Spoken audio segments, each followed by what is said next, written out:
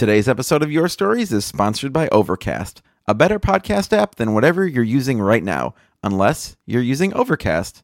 Get Overcast for free on the App Store.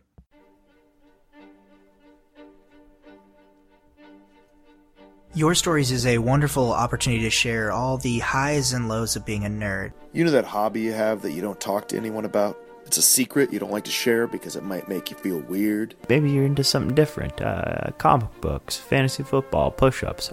Your Stories, to me, has been this really kind and welcoming space where people just have the guts to be really honest, and they share their voices and their stories with everyone there, no questions asked. I've heard stories about all those things. Maybe not a lot of push-ups. I maybe haven't heard a lot of stories about push-ups. The Nerdalogs is group therapy meets Toastmasters. I know there's always a place where my odd thoughts and unusual habits will be welcomed and championed in a warm, supportive environment by other nerds just like me. And what's fun is you'll see people in the audience 1 month, and then all of a sudden they go up and tell their story. So your story becomes their story, and their story is your story, and then it's our story, and then it's a podcast, so it's everybody's story, and then you've shared it, and gosh, that's great, huh? And even if you don't think you're a nerd, you probably are. It's easily the most Midwestern thing I've ever been a part of.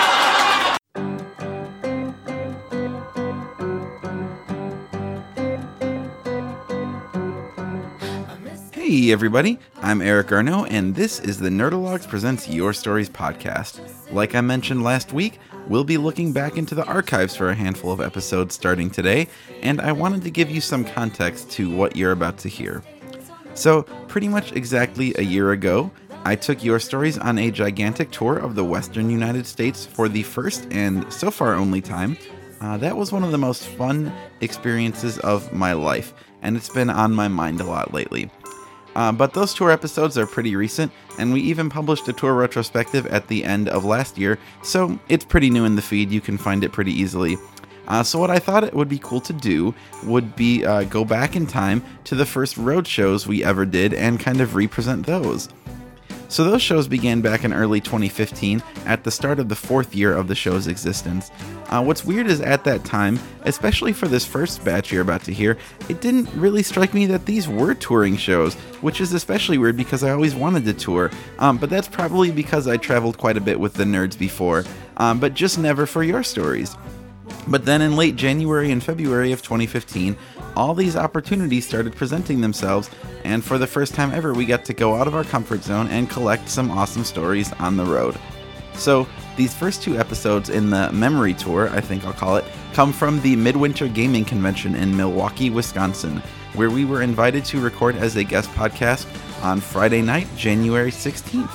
So Dwight, Claire, and I trekked up there after work on Friday, and we had a banger show that mostly consisted of other podcast guests of the con. So here's a producer tip for you. If you don't know who to invite to your show, reach out to people who are doing the exact same thing you are. That tends to work. This particular episode features a couple other nerdy podcasters and improvisers whose shows are still going strong, and you'll hear me talk about them in their introductions. There's also a story from myself that people really seem to like, and a handful of songs inspired by the theme Role Models. That's ROLL, because, well, we were at a gaming convention. You can make the leap. Now, granted, a trip to Milwaukee wasn't quite as ambitious as the one I went on a year ago, but this was a really fun time that proved Your Stories could work outside Chicago, so I wanted to show it some love. Speaking of shows outside Chicago, I have at least one road show coming up in the next few months, so if you're around St. Louis or Southern Illinois, you should probably drop us a line and get some details, but I've said enough.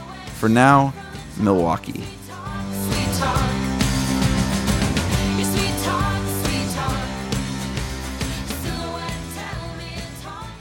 One, two, three, four.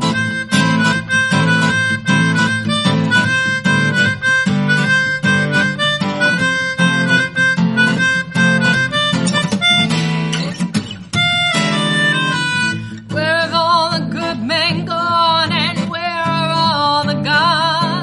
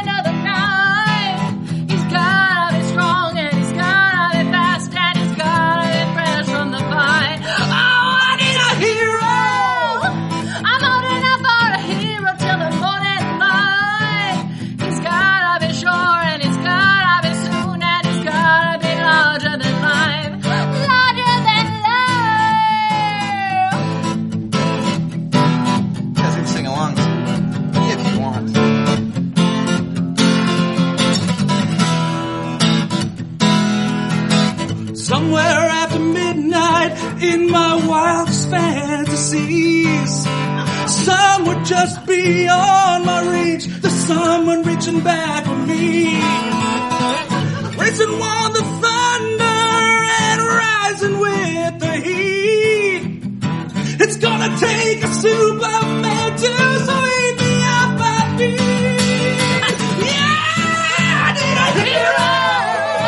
I'm loading up for a hero till the end of the night. He's gotta be strong and he's gotta be fast and he's gotta be fresh from the fight. Oh, I need a hero. I'm loading up for a hero till the morning light. He's gotta be short and he's gotta be soon and he's gotta be larger than life, larger than life.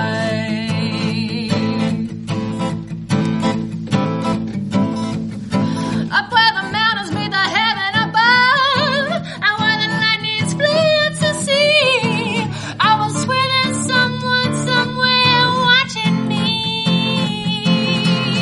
Through the wind and the chill and the rain, and the storm and the flood, I can feel his approach like the fire in my blood.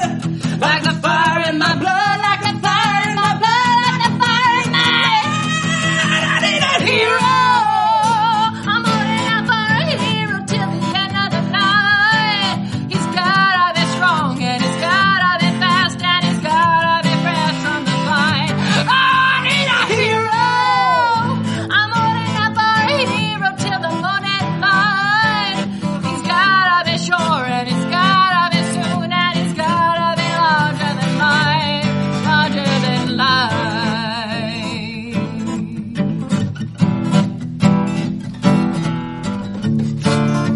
What are you looking at? What's over there? I don't see anything. Yeah.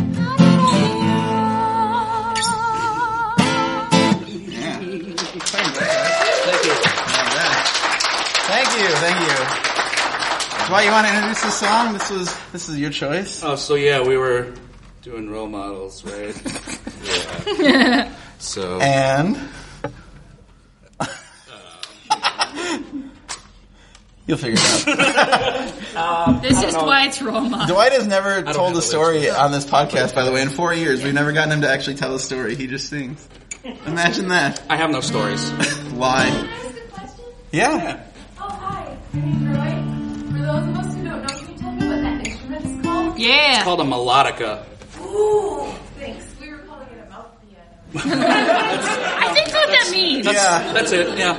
It kind of looks like a breathalyzer. Like, What? It works as a breathalyzer too. You can tell by how much he screws up. nice. All right. So this is a song from a movie. Yeah, I like Jack Black. Okay, that's.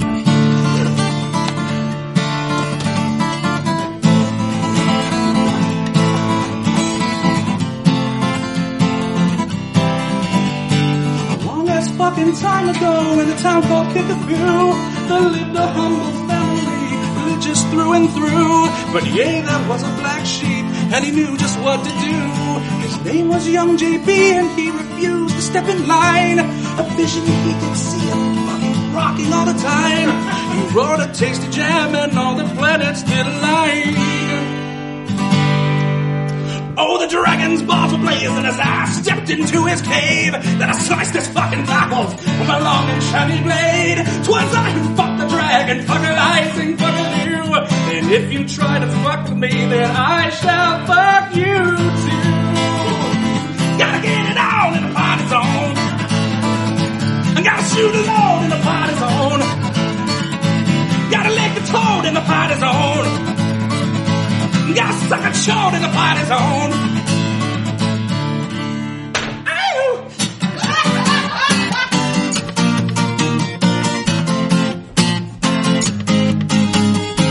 You disobeyed my orders, son. Why were you ever born?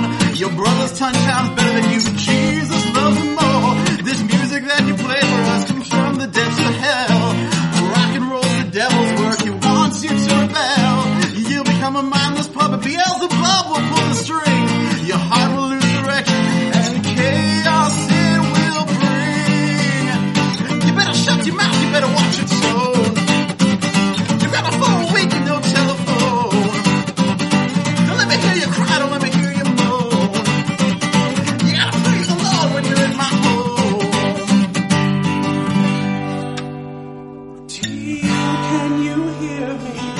I'm lost and so alone, asking for your guidance. Won't you come down from your throne? I need a tight compadre who will teach me how to rock.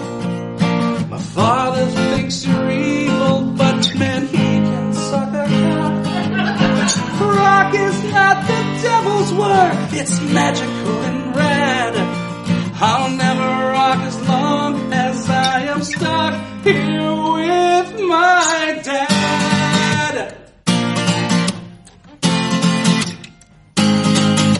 I hear you brave young jables, you are hungry for the rock. But to learn the ancient methods, sacred doors you must unlock. Escape your father's clutches, this oppressive neighborhood. On a journey you must go to find the land of Hollywood. In the city of fallen angels, where the ocean meets the sand, you will form a strong alliance and the world's most awesome band. Find your fame and fortune through the valley you must walk. You will face your inner demons. Now go, my son, and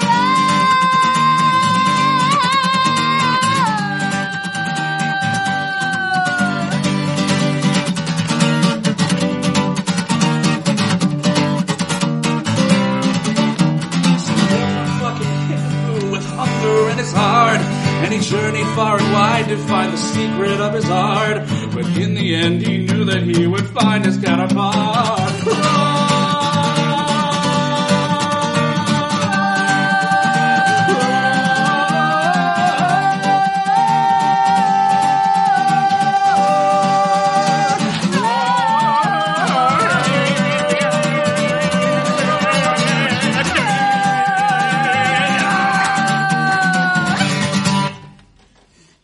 There you go. Oh, man. Thanks, guys. So, I changed my strings for this guitar sitting in an auto shop this morning. That was fun, and apparently I didn't stretch them out enough. Sorry for the tuning slippage there. yeah. I'm sure everyone noticed. Come on. Yeah, so unprofessional. All right, that's the end of the songs for now, guys. Dope. Okay. Yeah. So, thank you all for that. Yeah, we always like to start with some music, but tonight is about stories. It's about your stories. We tend to start with a member of the Nerdalogs. Tonight I'm going to tell a story, which it's been a little while. But, listen, Steve will be up here. You guys, Steve's cool, but he's like not, come on, he's not that cool. No, Steve is great. I was really stoked about the theme because I feel like I have a cool story about kind of gaming models in my life, and I've never really gotten to share it. So here we go. So here are 3 facts you need to know about me before I get into the meat of the story. Fact 1, I used to own a comic book store. Okay. All right. Fact 2, when it closed, it destroyed me financially. Woo! Yeah. Fact 3, somehow, magically, I still found the money to take a vacation with some friends every year, despite the fact that I was basically living less than paycheck to paycheck. So this vacation is important, in 2013 especially. So, me and Dwight, and where did Dwight go? Back there. A couple of my buddies, John and Troy, we went to Seattle and Portland, which was really awesome. Thank you. I love both those cities. It was a really good choice. Especially love Seattle. But Portland is where this story takes place. So it was like our second day in Portland, and my buddy John, who had been there before, was like, let's go out of town a little bit. I think there's like a lot of cool nature stuff around Portland. We should go to this place called Multnomah Falls, which I don't know if any of you guys have been. It's like this giant waterfall off of, I think, like I-85, the Columbia River Gorge. It's super awesome. It's like a mile-long trail. You can climb to the top, and like you overlook the highway and the falls, and man, it was great. And I'm super out of shape, so it took a long time to get to the top, but damn it was, Dwight, you feel me. It was super worth it. We got there at the same time. it was really worth it. It felt great. I felt exhilarated. I'm like, yeah, I can do anything. But mostly what I want to do is climb down and go eat a lot of food and forget how much this hurt. So that's what we did. And so we were sitting around talking about, what should we do? What should we do tonight? Because we already kind of used up our physical exertion for the day. Let's do something chill. So Dwight and Troy had been playing Magic the Gathering on and off during this trip, which I'm sure is a game a lot of you guys are familiar with. But I know, right? It's this little indie game. You've probably never heard of it. And this is a game that I used to play as well, but I hadn't picked it up since like freshman year of college, so like 10 years, let's say. And but I was like, yeah, like these guys have decks. Why don't we go to like Target or some shit? I know that's terrible. We didn't go to our LGS. That's really awful. We went to Target to buy Magic decks, and like let's just go to some microbrew in Portland and play Magic. And we did, and it was like super fun. I bought this like shitty blue-white deck that had like all garbage cards in it, but it was still a ton of fun, and I was like, man, this is really cool. Like we should play more when we get back to Chicago. And as Claire can happily attest, and Steve, we played a lot when we got back to Chicago. Like a lot. Like Chris Geiger, who's in the Nerdologs and not here, Chris and I formed a Magic League that is similar to fantasy football and also the show The League and how we treat each other. Which has been really satisfying. It kind of took over our social lives. So a store that I bought a lot of Magic cards from was Card Kingdom in Seattle, just because they had top SEO. SEO is important, guys. So when I Googled cool place to buy Magic cards or whatever, fucking Card Kingdom. Great. One day I had some cards I wanted to sell, so I Googled, like Card Kingdom, but in Chicago. And this place came up called Pastimes. And I'm like, oh, that sounds okay. I'll go there. I drove out there, sold some cards to them, bought some cards, whatever. And they became kind of my go-to place when I didn't want to wait for shipping, which actually was often because waiting for shipping sucks when you can just go get something. So I started to go to Pastimes a lot. And one day I was browsing their website inventory and there was a job posting and it said, we need a new manager for our comic book section. And I'm like, well, fuck.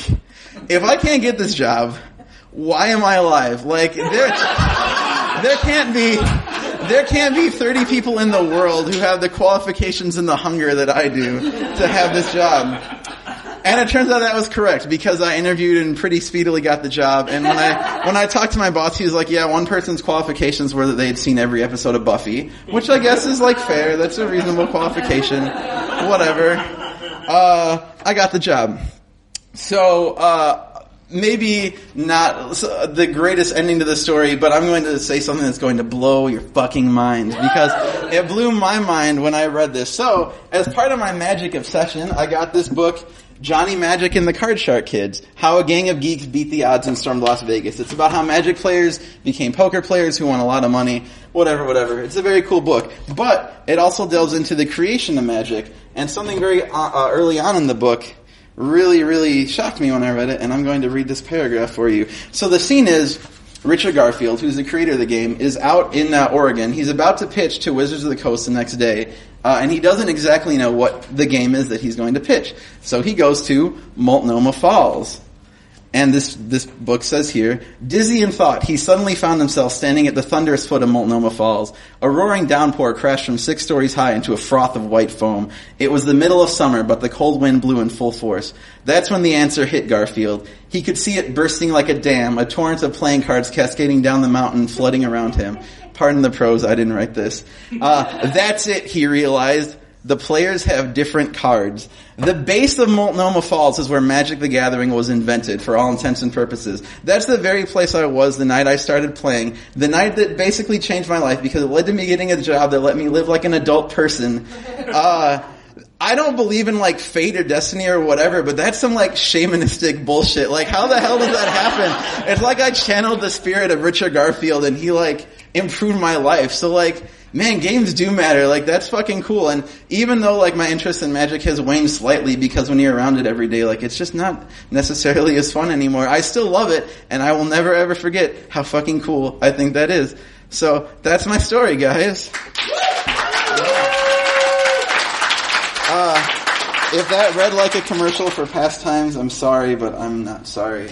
So, we have a string of really great guests tonight. A lot of them are going to be performing in this room later this weekend, including our first fella, who is from No Dice Improvised D&D. This is James Boland.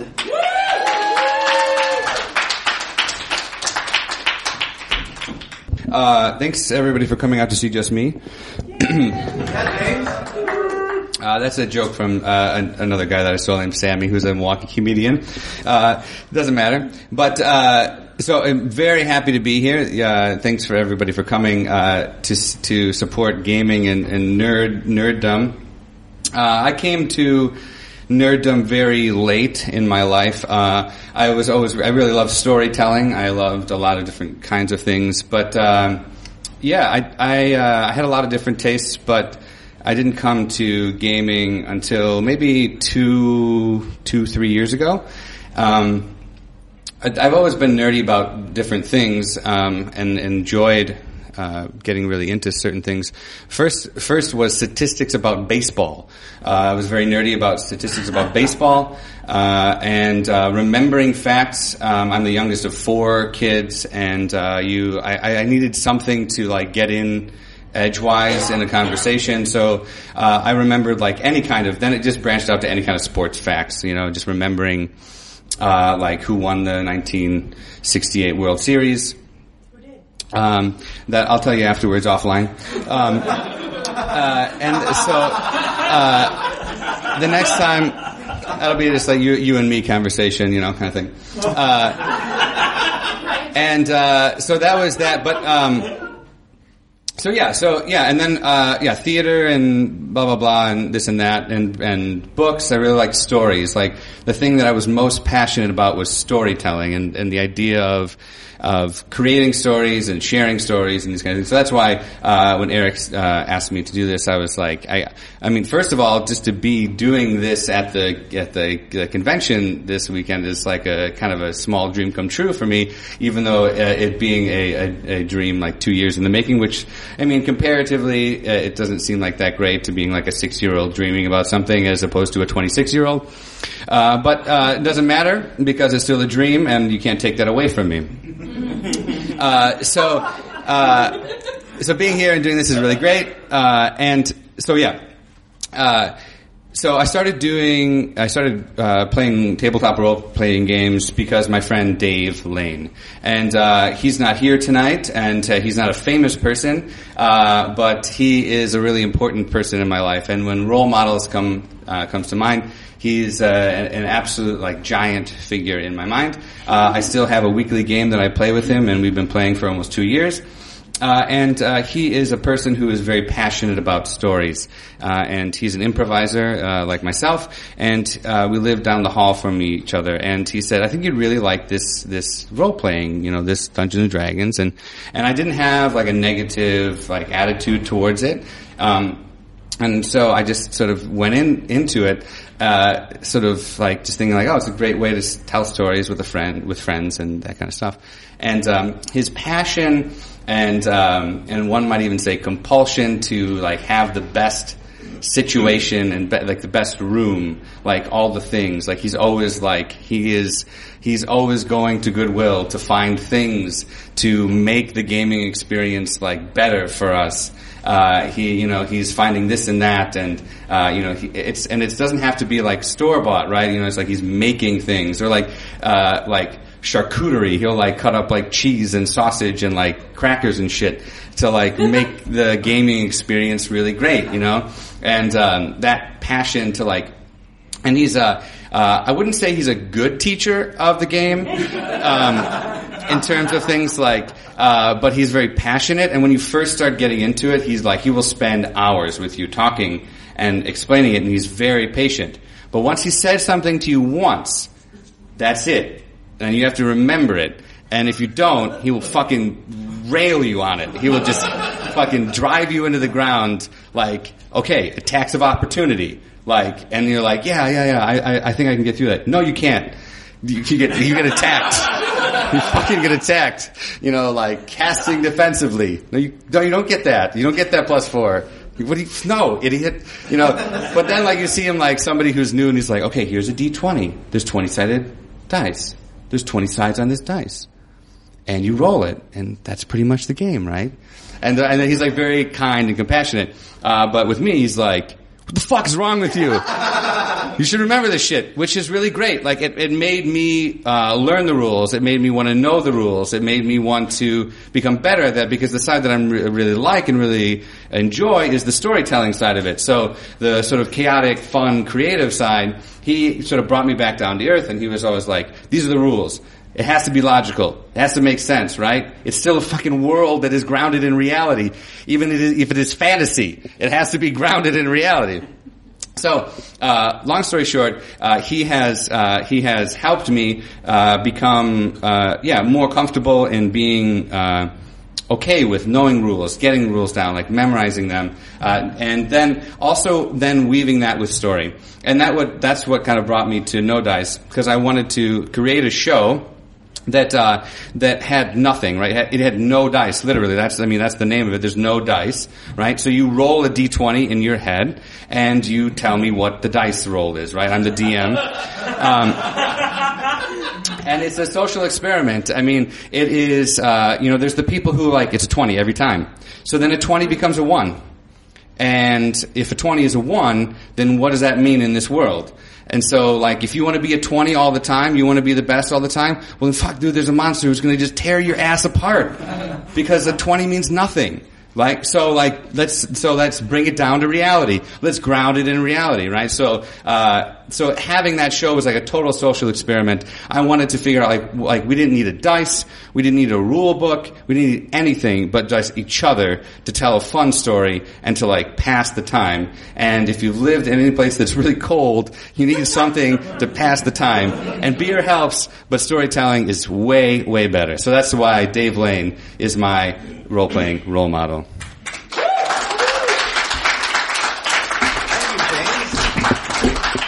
So, No Dice, Improvised Dungeons & Dragons will be here tomorrow at 8:30 and then 2 p.m. Sunday. You know, I was thinking how appropriate it was that, like, a storytelling podcast would be at a gaming convention. Like, it is all about narrative. So, thank you for making that point very salient. That's a good word. Salient.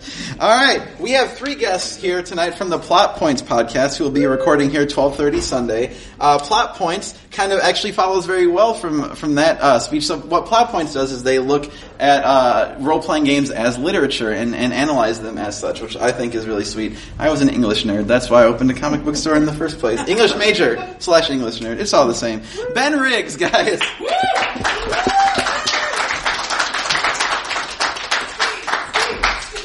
That's bad. I'm sorry, I'm not Steve. Way to go, man. Way to go. We all are. So I'm Ben Riggs, and I am here to tell you about the 6 weeks in college when I thought Cthulhu was real.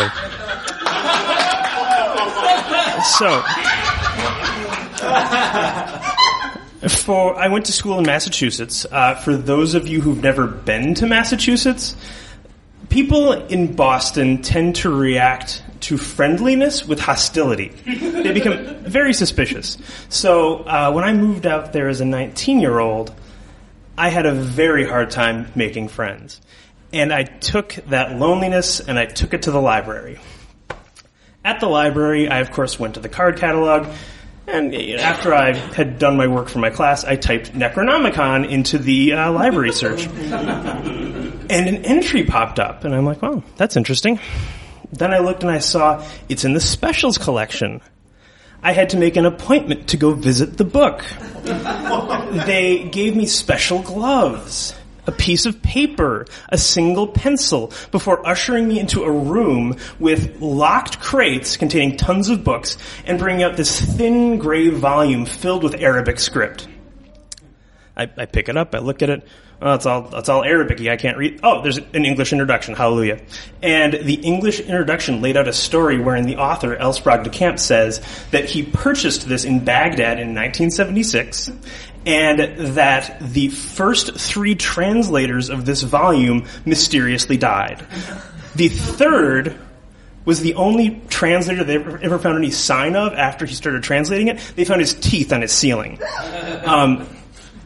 So he L. Sprague de Camp being a strict atheistic materialist is like, well, this is all totally bourgeois. There's no chance that this is true. So, I'm going to publish this and just put it out there. Even though a friend from the State Department tells me that the Iraqis are releasing this to the West as a form of academic terrorism. They figure that, various and sundry academics in American Ivy League colleges will try to translate it and meet the same horrendous fate that the Iraqi translators did. And this blew my mind. This is the moment when I failed my intelligence roll. And I was like, the Necronomicon predates Lovecraft. The Necronomicon is real. Cthulhu is real. Oh my God. So I did the only thing I thought I could do. Like, it prompted an existential crisis as I'm like, well, if Cthulhu is real, what does that mean for me? So I joined the Kung Fu Club. Now, I break bones like it is my job. My hand looks like no one will be able to see this, but a creepy crawly spider. This finger won't bend anymore. I crushed 3 vertebrae on a teeter-totter. A 120-pound girl fell on me and I broke 2 ribs. Me joining the Kung Fu Club is not the most effective way of stopping Cthulhu. But I joined the Kung Fu Club, and these Kung Fu geeks were very forgiving of me coming and flopping around their practices and rehearsals and sparring. I stopped going to the Kung Fu Club when a gentleman, he was very advanced, and we're sparring, and he's letting me hit him. I'm like, this Kung Fu thing's pretty easy. Hit. And he just takes me and boom, throws me down, breaking a toe. And that was the last time I went to Kung Fu Club. Now, this is 2 years after I first got email, so after about 6 weeks of just kind of trembling in fear at night, thinking, oh my gosh, God exists and he hates me and he's going to eat all of us one day, I finally go to the interwebs and I type Cthulhu, Necronomicon, L. Sprague de Camp in the primitive search engines of the day. And I find a very handy Necronomicon fact that explains to me that this is a total hoax. And that L. Sprague de Camp, who is a biographer of H.P. Lovecraft, purposely only printed 398 copies of this garbage Necronomicon so that it would end up in specials collections of libraries.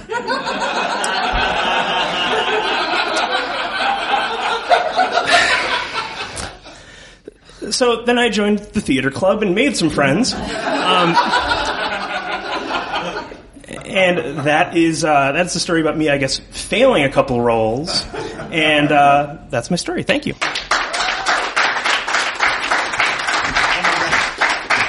Thank you, Ben. I am shocked to learn that Cthulhu is not real. I have to go think about this quite a lot. Coming up next, we have a guest from the Nerds Domain podcast. Guys, if you weren't here last hour, unfortunately you missed their podcast recording here, but they are doing a podcast mixer tomorrow morning at 10 a.m., which is really sweet. Nerds Domain kind of covers all sorts of fun, nerdy topics. They had Max Grodenchik from Star Trek Deep Space Nine on the show a while ago. He plays Nog, right? Rom. He plays Rom, that's fucking cool. Deep Space Nine, easily the best Star Trek. We can fight about it later. Don't you gasp. Anyway, this is Shirley Niedzwiecki.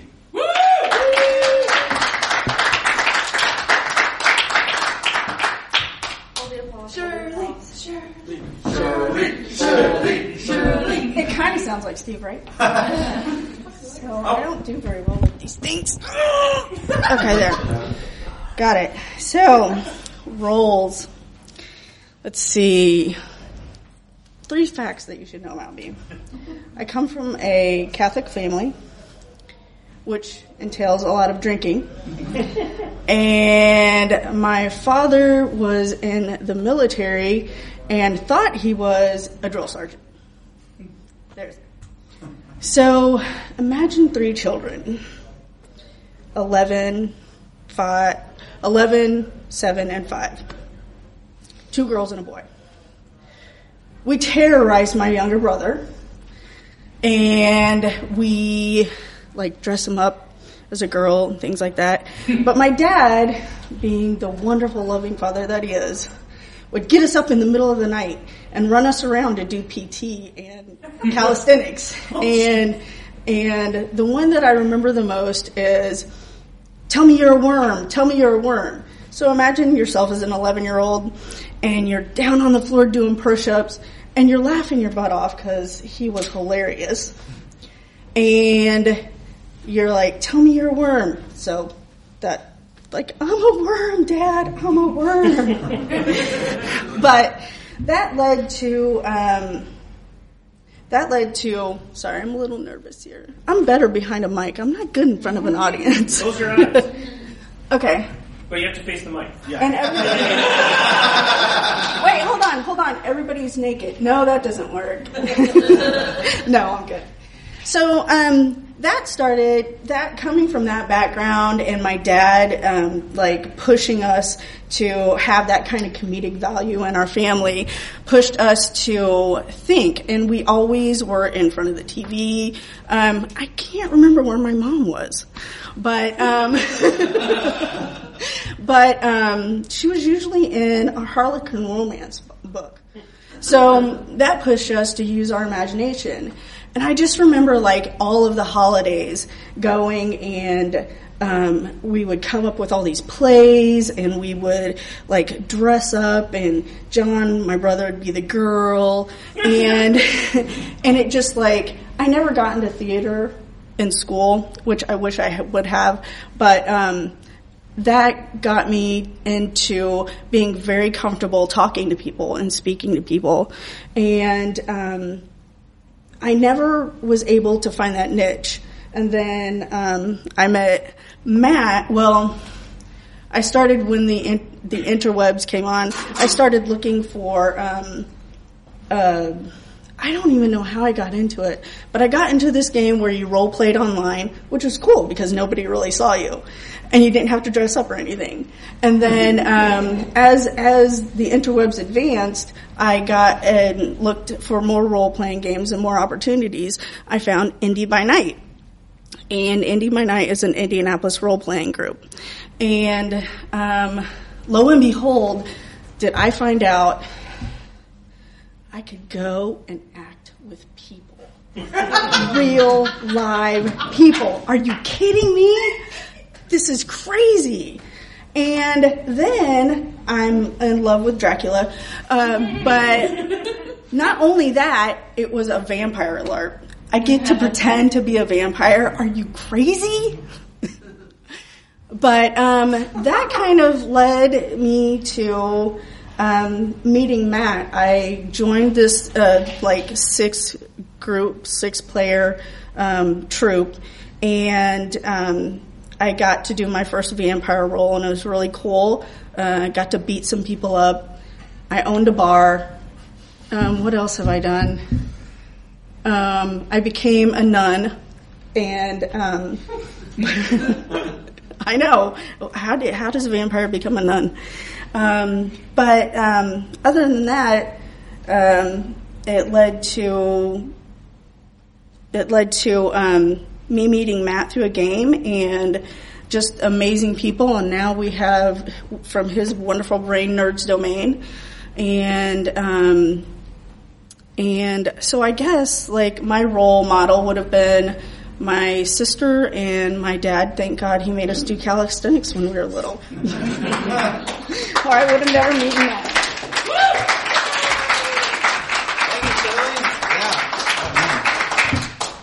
I think vampire is like the coolest thing that I just like.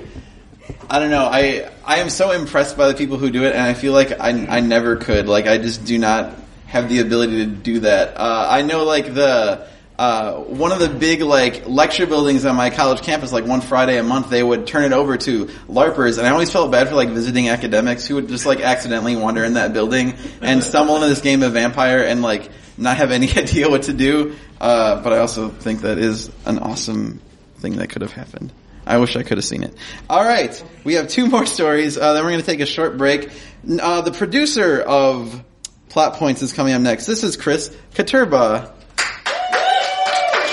I have very detailed notes for this show, guys. Thank you all for being here, being a part of this. I really appreciate it. Thanks for having us. Of course. Shut up, Eric. Hey, Dwight. fired. Well, hello, everybody. Hi, Chris. My name is Chris, and I am a Farscape fan. If anybody's ever heard of that TV show, that is my Star Trek. That is my Star Wars. I watched it when it first came on Sci-Fi, and immediately was on board. And years later, they released them on DVD. I wasn't patient enough to buy them as they came out, so they waited until they came in collections of seasons when they finally realized that was a good idea. I got the first season and watched it and watched it and watched it. And at the time I was working third shift, so I had to stay up all night on Sunday so they could sleep all day Monday and go to work. And one Sunday I discovered it was imperative that I get season 2. Couldn't do anything else. Wasn't going to do groceries or laundry or anything. I needed season 2 of Farscape. So I raced to Best Buy. Run over to the TV aisle. Farscape! Season 1. Season 3! Yay! No, season 2. Can't watch season 3 without season 2. I'm screwed. So I went and found someone. She's like, there's one, according to our computers, there's one on the 76th Street Best Buy. I'm like, awesome, bye. Get in my car, drive over to that one. Race across the store. Get to the DVDs. Farscape. Yes, there it is. Season 1. And season 3. 3 season 3s. No season 2. I'm like, what? Did everybody decide at once that they needed season 2? But then I caught a glimpse of blue out of the corner of my eye. I'm like, there it is. Shining light from heaven. There's season 2 of Farscape. So I grab it, hold it to my chest, race to the front of the store. As close as I ever came to football. And I only know that now because of friends who watch football. They're like, they described it when they tuck it in. And I'm like, I did that with Farscape once. Anyway, raced up, got in line. And in front of me is a guy who, as I was thinking about this story, kind of looks like one of the older guys from Mad Men. Right, with the suit and the graying hair and just real sharp lines. And he's talking to the cashier lady who looks like Juno. Get without the bump. And they seem very friendly, so I'm like, maybe that's a relative. So I'm just sitting there going, I got Farscape, and reading all the back. I'm like, there's Stargirl, there's all of them. Really excited. But after a couple of minutes, I come out of my daze and realize I'm not moving. He's still there. And I start paying attention because he's in my way of watching Farscape. Okay? And I'm listening, and I'm reading body language, and he's got this thing going on, and she's not got this thing going on. What the hell's going on here? It occurs to me very quickly that this guy has decided that she would make a great companion for him. The problem is, he's well over 50. She is, not anywhere near 50. She's maybe 20. And I'm like, well, that's kind of creepy and gross. And he's in my way of Farscape. So I'm growing increasingly impatient with this situation. And I'm reading, and she's trying to get through it. She's trying to do her thing. And she's like, did you need anything else from the story? He's like, nope, I got everything I need right here. I'm like, oh, brother. So she's like, how are you paying with this, cash or credit? He's like, well, I could pay with both. But I think I'm going to use my credit card and use my cash to take you out for dinner. Oh. And I'm getting more and more, ew, this is why I'm embarrassed to be a man sometimes. So I'm standing there getting more frustrated. She's like, I appreciate that, sir, but I got it, da-da-da. So he's like, here's my credit card. Well, for identification purposes, at the time anyway, she had to ask for his phone number. And he goes, well, I can give you those digits. I'm like, oh, come on already. You're Farscape right here. You're in the way of me watching this right now, getting more and more angry. And so gives her the number. And I don't remember exactly what he says next, but it was the straw on my back. And I broke a cardinal rule. I don't normally get involved with other nonsense unless it's a physical thing. But if it's just back and forth, I just keep my nose out of it because I don't want anyone interrupting me when I'm making an ass out of myself.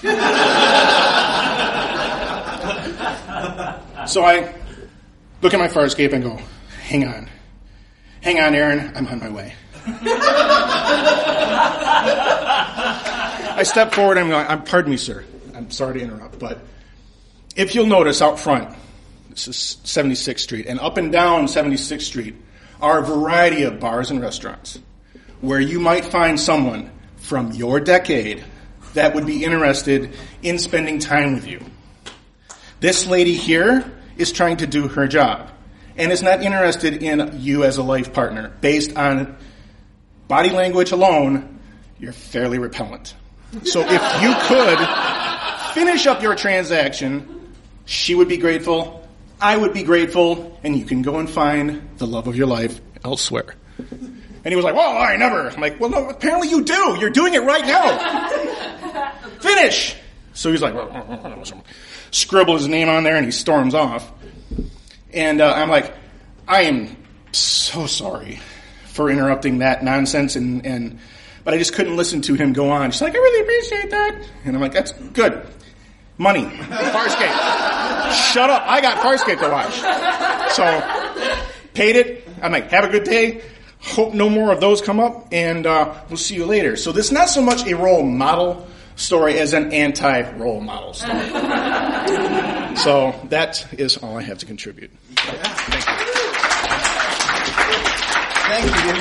That was awesome. I want us all to ponder the question. When you had Farscape tucked, was that the closest you've come to football, or is tucking a football the closest those football players come to knowing how bad you wanted Farscape? Think about it. No, because they don't care. It was the closest I came to football. Fair. All right. So I couldn't resist doing this song because the role models pun. Also, guys, I hate to plug our shit because you're listening to us all night, but we just did a holiday video that involved us not celebrating Christmas but Kissmas, and I made Dwight be Peter Criss in the makeup, and he was unhappy, and I felt the best way to make it up to him was to make him sing this song that was also in the movie Role Models. Sorry. Waiting for a prop. Oh. All right, cool. Excellent. All right, Catman, let's do this.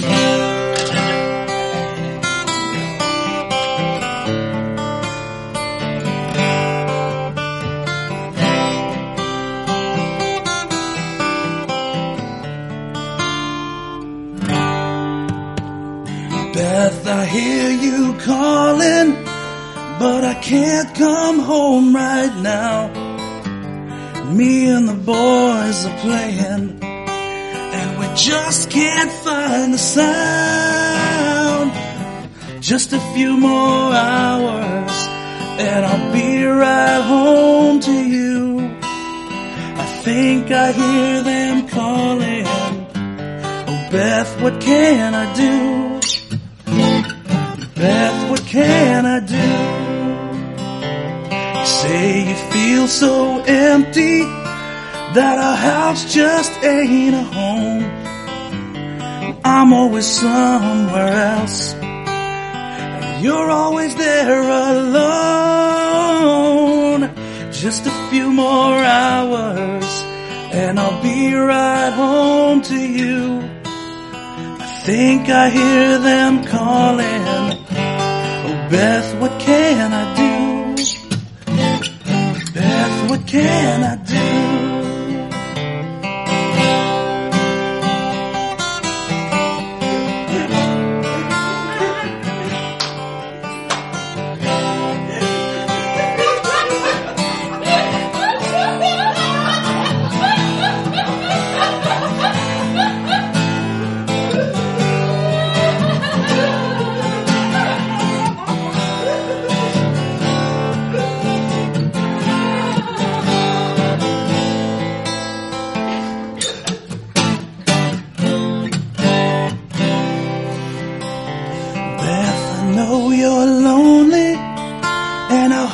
You'll be alright, 'cause me and the boys will be playing all night.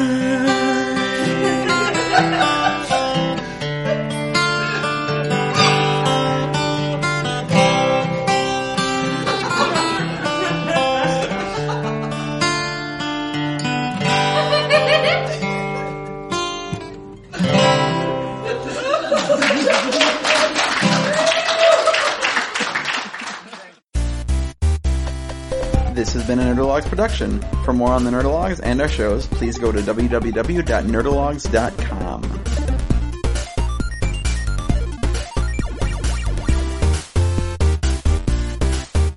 Thank you all.